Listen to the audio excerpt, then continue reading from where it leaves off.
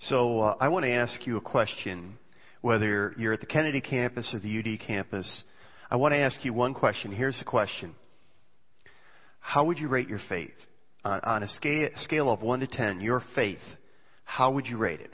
10 being off the charts, 1 being, yeah, you have to help me with that because I'm not sure if I have any faith at all. Where are you at? 1 to 10. How would you rate yourself? I think that's what we're going to talk about is what is life-saving faith, because I think there's some confusion out there as to what faith is, and I think some of us have an idea, and we're sometimes confused. And my goal is that as we leave this place, as we think about what we reflect upon in the Scripture this weekend, we'll have a better understanding of what real life-saving faith is. And that we'll understand what it means as we begin to grow in our faith. And so that's kind of where we want to go.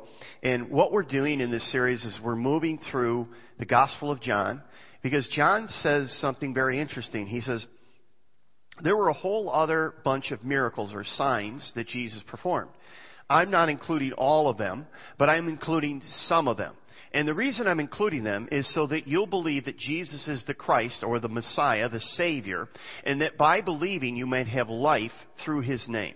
In other words, John is saying, my hope is you'll read the Gospel of John and that you'll see who Jesus is and why He came. And you'll understand He came for one reason, to save you from your sins.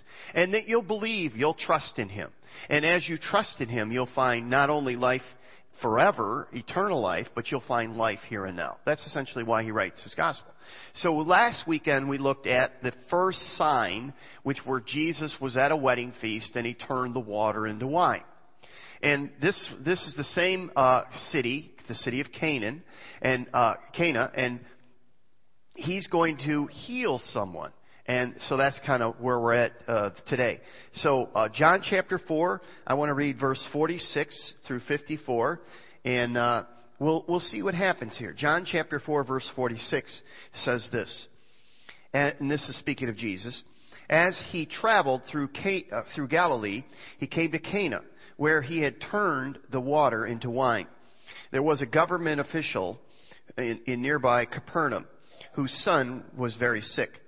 When he heard that Jesus had come from Judea to Galilee, he went and begged Jesus to come to Capernaum to heal his son, who was about to die. Jesus asked, "Will you never believe in me unless you see miraculous signs and wonders?" The official pleaded, "Lord, please come now before my little boy dies." Then Jesus told him, "Go back home, your son will live." The man believed what Jesus said and started home. While the man was on his way, some of his servants met him with the news that his son was alive and well. He asked them when the boy had begun to get better, and they replied, "Yesterday afternoon, at 1 o'clock, his fever suddenly disappeared." Then the father realized that was the very time Jesus had told him, "Your son will live." And he and his entire household believed in Jesus. This was the second miraculous sign Jesus did in Galilee after coming from Judea. So what are some traits of saving faith? Because I think there's some misunderstanding out there. I think some people think that it's some sort of a gift. Faith is some sort of a gift or a special talent. It's something to be achieved. But we're going to see that life-giving faith is something that is available to all of us. It's not limited to the spiritual elite. It's available to all of us. And there's a number of traits that we learn from this account in John's Gospel, where he gives the sign of the healing of this government official's son. The first one is this: life-giving, saving faith is rational. So what's going on here geographically? Jesus has traveled from the southern region of Judah north to the region of Galilee. Galilee is where Jesus and his disciples would have been on the Sea of Galilee, where they would do all the fishing, and they would be out on the boats and stuff like that. So he once again comes to the city of Cana, where he was at a wedding and he turned the water into wine.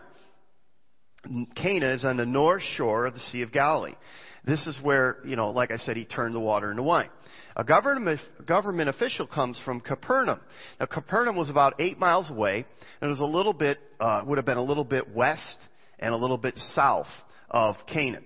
He comes about 8 miles, and he pleads for the life of his little boy. And any father would do that. And so the question is, why did this man think that Jesus could heal his son?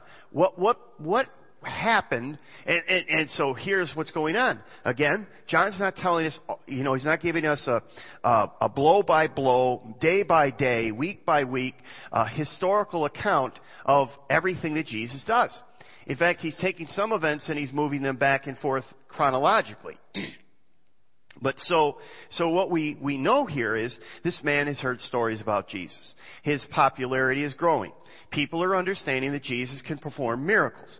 And so obviously this man says, I've got to find the magic man. I've got to find this man, and I've got to see if he can heal my son. That's kind of where he's at. So the point I want you to see is, word had probably traveled throughout the whole region that Jesus could perform miracles. And so people are coming from all over because they want either Jesus to perform a miracle for them or they want to watch it. They want to be there and they want to see it. And so this man's faith journey began with information. He heard what Jesus could do, and he decided to act upon the information that he had heard up to that point. Okay? So, he could have rejected that. He could have blown it off. But he acted upon the information, and he came and he began to beg Jesus. He basically said, you're my only hope. You are the only one that can heal my son. I just need you to do that. So some people say faith is irrational. They say anybody who believes has faith, they're irrational. But this man wasn't irrational. The Bible shows us that faith is based upon fact. It's based upon information and data. Faith for this man was very rational. Now, here's the application. It's very important for us to hear this. God has given us plenty of data. He's given us plenty of information about Him to believe, to trust. People say, well, you believe in God. You believe in an invisible God that you can't see, you can't touch, and you can't experience. Your faith is irrational. And I would say, no, it's not irrational. There's plenty of data. The Bible says the heavens declare the glory of God. The firmament, His hand, His work. Right?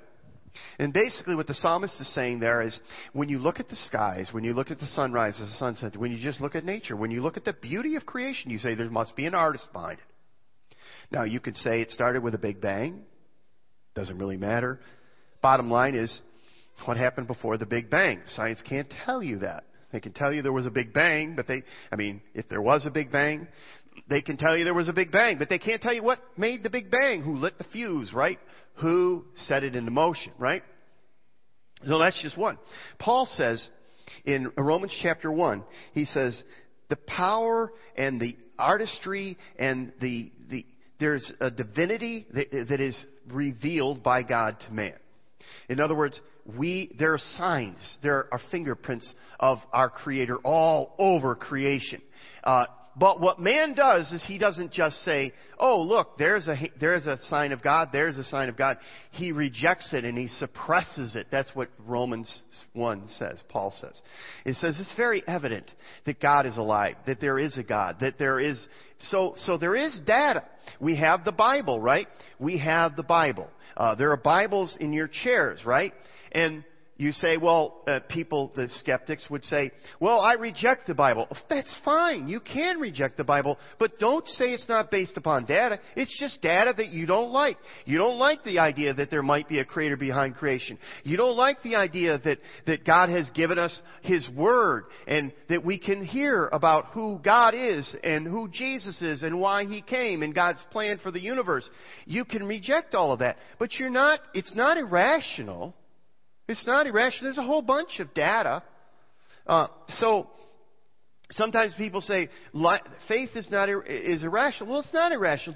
Not any more than this man. Now you could say to this man, oh, it's ridiculous. You're even going to go talk to Jesus. Why would you even talk to Him? Why would you even believe that? Well, he did.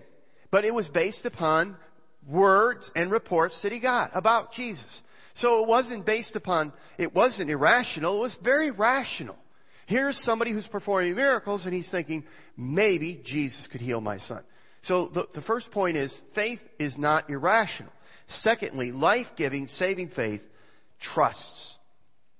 It's one thing to have an intellectual belief in someone or something, but that's not the same as having life-saving faith.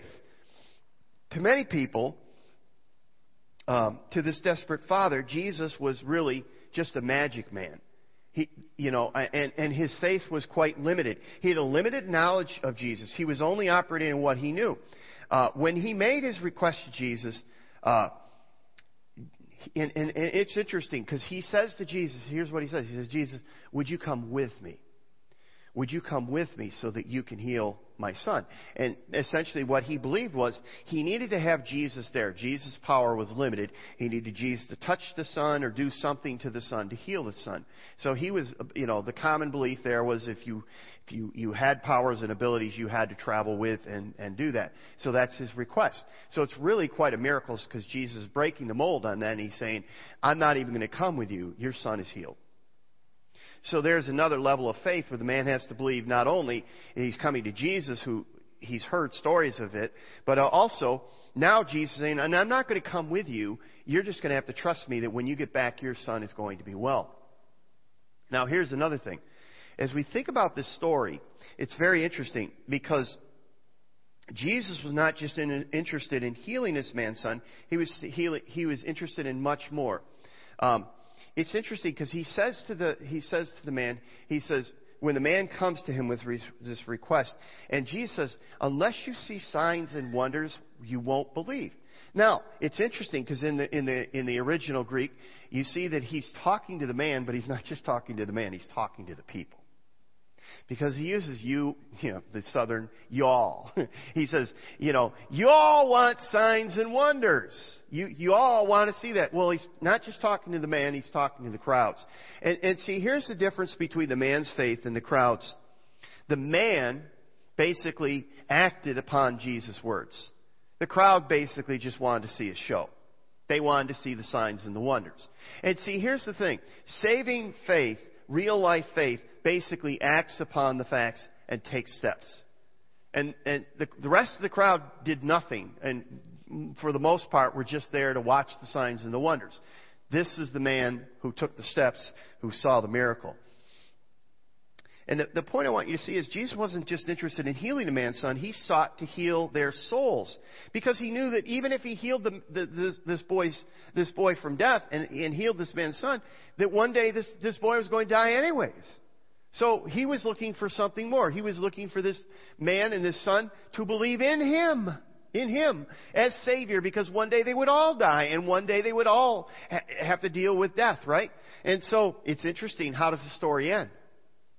Not only does the man believe, but his whole family believed, right? And that's what Jesus was after. See, Jesus was after their souls. Jesus was moving the man to move to life-giving, saving faith. So the man took Jesus at his word. He returned to his son. Now, many Christians today have a fairly nominal faith. They believe in Jesus. They believe He is God. They believe He is Savior. They generally understand the gospel, but they don't yet possess saving faith. You've heard this illustration before. Many of you have. But I'll tell it to you again because I think it just gives such a great illustration of what saving faith is. In 1859, Charles Blondin crossed Niagara Falls. Now, if you've ever been to Niagara Falls, you would realize to take a rope. Well, what was the Evel Knievel's son basically walked across that, and you watched that, and you said, you're out of your mind. And he absolutely is out of his mind to do that. But Charles Blondin did it in 1859, and he put a rope. It was 1,100 feet. The tightrope was 3 1/4 inches, 160 feet above the raging Niagara River. Now, if you've ever seen the Niagara Falls from either the Canadian or the American side, and I used to live in that area, and When we moved out here, we stopped at Niagara Falls because we handed off the moving truck for the people who were coming from here, and they drove the moving truck. We met at Niagara Falls because Tom Keeper wanted to see Niagara Falls. We said, okay. Interestingly enough, if you've ever seen it, it is unbelievable. I mean, it's like to think a guy would put a rope across there, 3¼ inches, and that he would walk across that on a tightrope. You'd say, "You're out of your mind. You are absolutely crazy." But he did. He did. It wasn't, and he didn't just cross it. He did it blindfolded. He did it in a sack. He pushed a wheelbarrow. He did it on stilts. How many of you can walk on stilts just on the ground?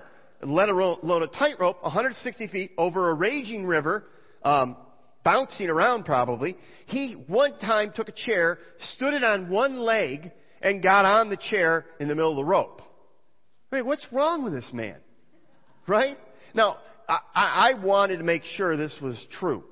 So they have a historical person there on site. And I found him, and I said, "Hey, I heard these stories."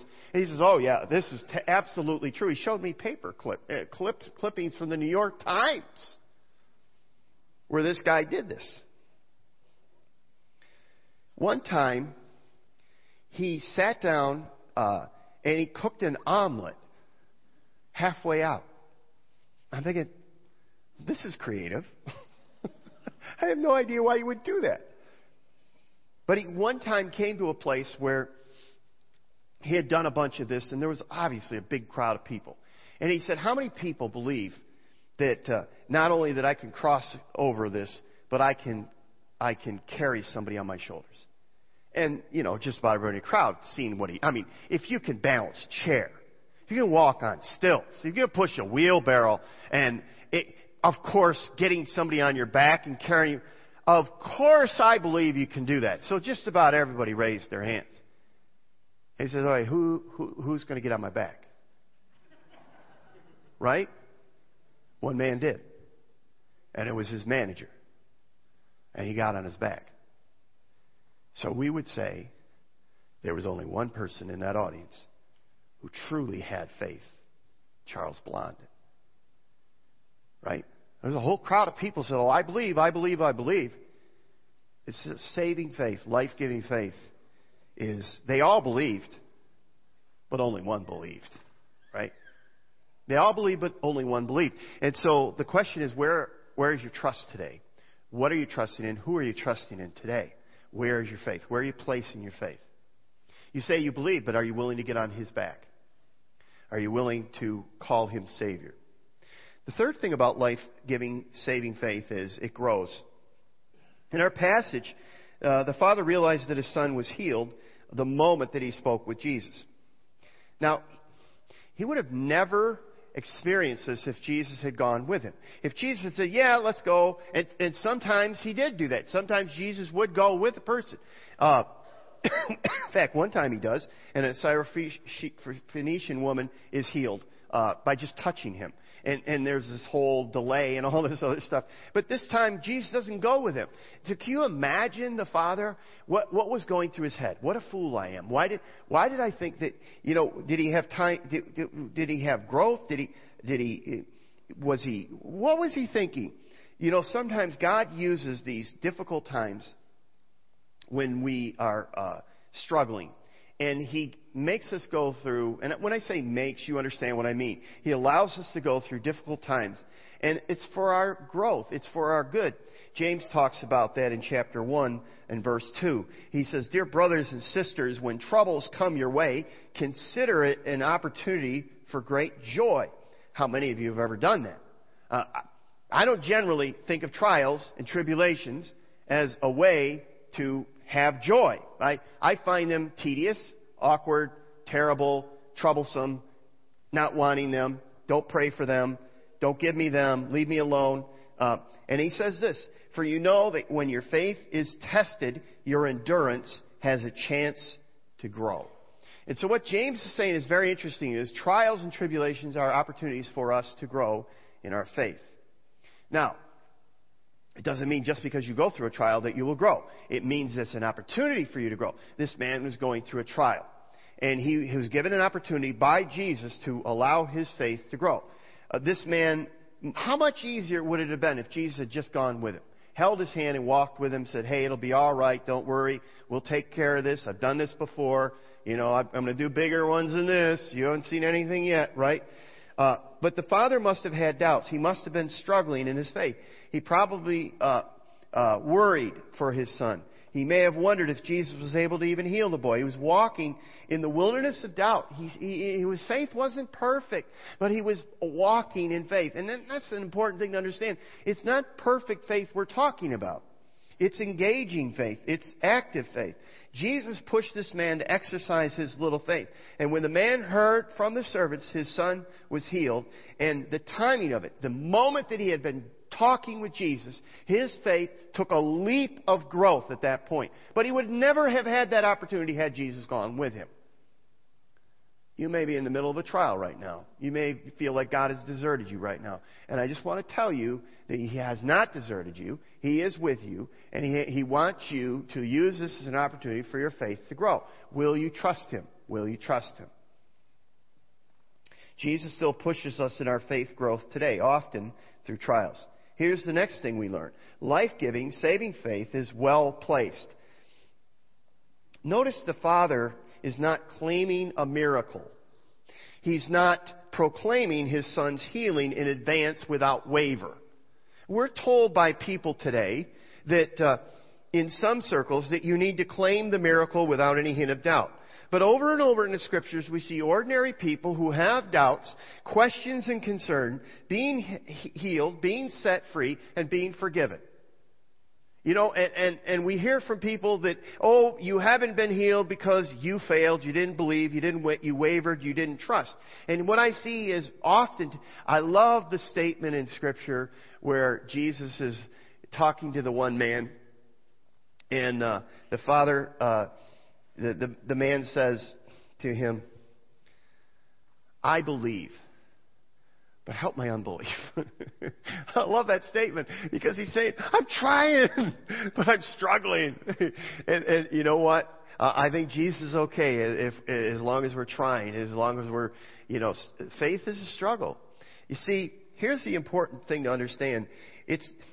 We are often told by some today that you have to believe. You have to name it. You have to claim it. You have to believe it. Without wavering, you can show no doubt at all. If you show any doubt, it's almost like it turns into a magical formula. And by the way, many times you have to go to a certain person to be healed, and they have to do certain things to you. And Scripture just blows that away with this story. This story is, Jesus just said, go back, he'll be healed.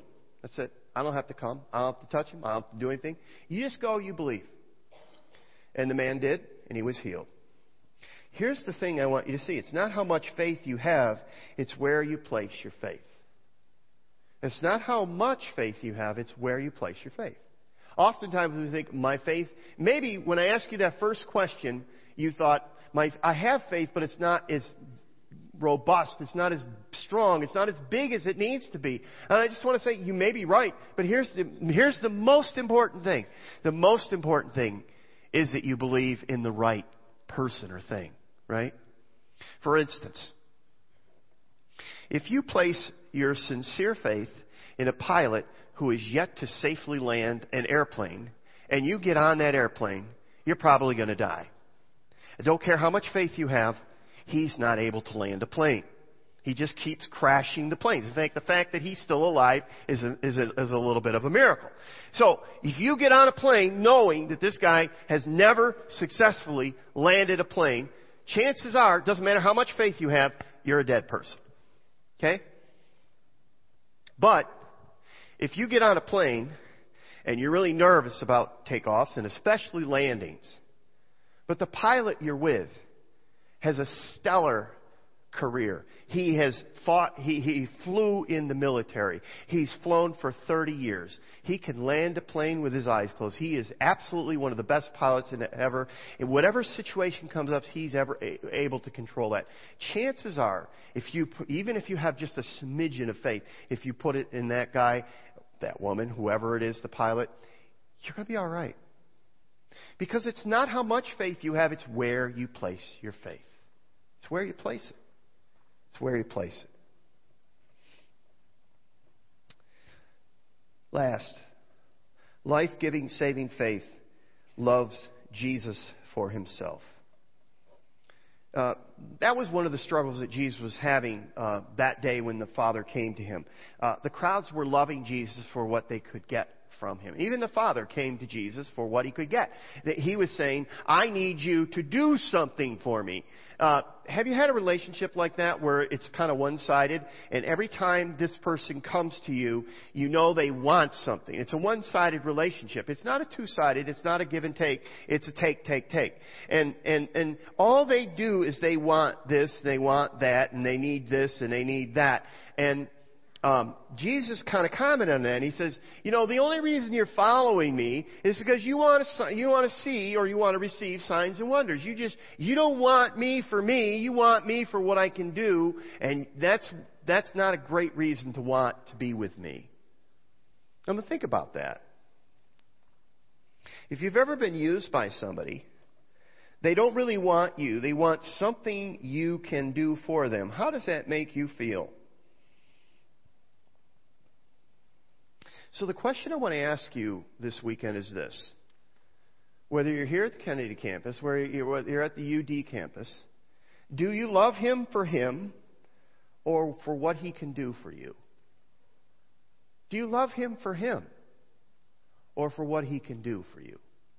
You know, the richest relationships you have on this planet are the ones that you have where you say, I just love you for you. I don't need you to do anything for me. I don't want anything from you. I just love you. And frankly, as a parent, one of the greatest things for your kids to do is to affirm you as a parent and say, you know what? I love you for you. I don't love you because you're doing this or because you're done. Maybe they'll appreciate that someday. That's great. But the point is to have a relationship with somebody where they say, I just love you for you. I don't love you for anything you're going to do. I just love you for you. So where are you at? Where is your faith this weekend? You say, well, I don't have a lot. Well, it doesn't matter how much you have. Where is it placed? Right? Are you putting restrictions on Jesus as to how he needs to work and how he needs to move?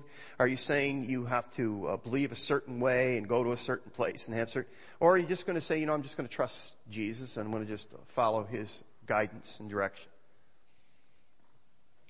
There's an interesting parallel when we think about it. This father that we've met in the story was on a desperate mission to save his dearly loved son. He knew that this was it. This was his only chance for this son that he loved so much. So he comes to Jesus and he pleads with him to save his son. And Jesus granted the father's request and healed his son.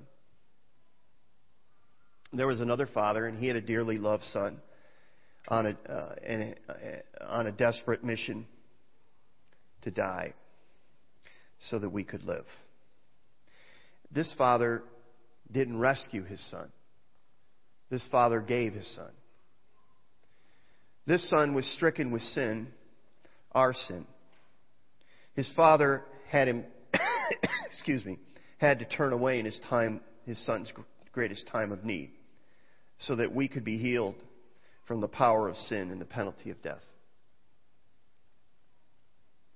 Jesus said to this father, he says, go and your son will be healed.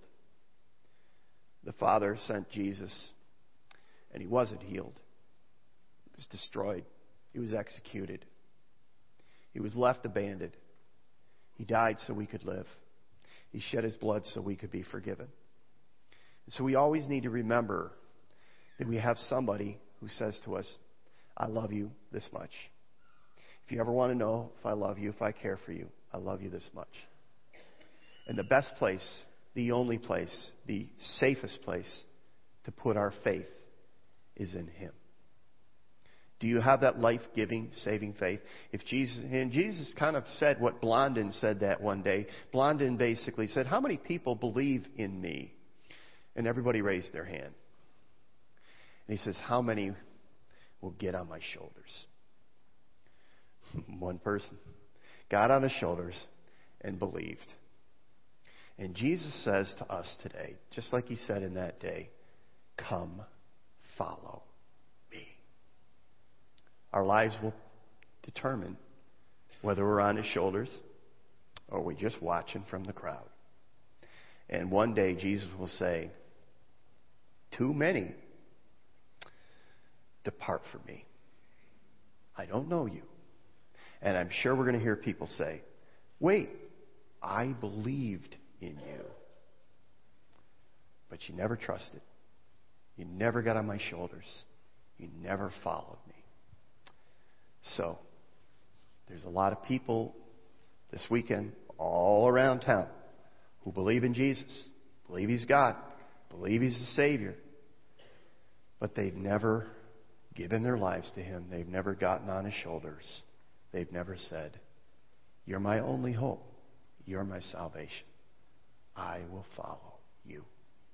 May God help us to grow in this saving, life-giving faith. Stand with me. Let's pray. So, Father, we thank You for Jesus, who came, that You, Father, sent Your Son, and Your Son willingly went to a cross and gave His life for us. John gave us the story of the Father being healed so that we would see who Jesus is and why He came. He did come to heal this little boy, but He came to save a family. And the last line of the story that we read said this: "The Father and His whole family believed in Jesus." Father, You've given us signs. You've given us data. You've given us information, plenty of information.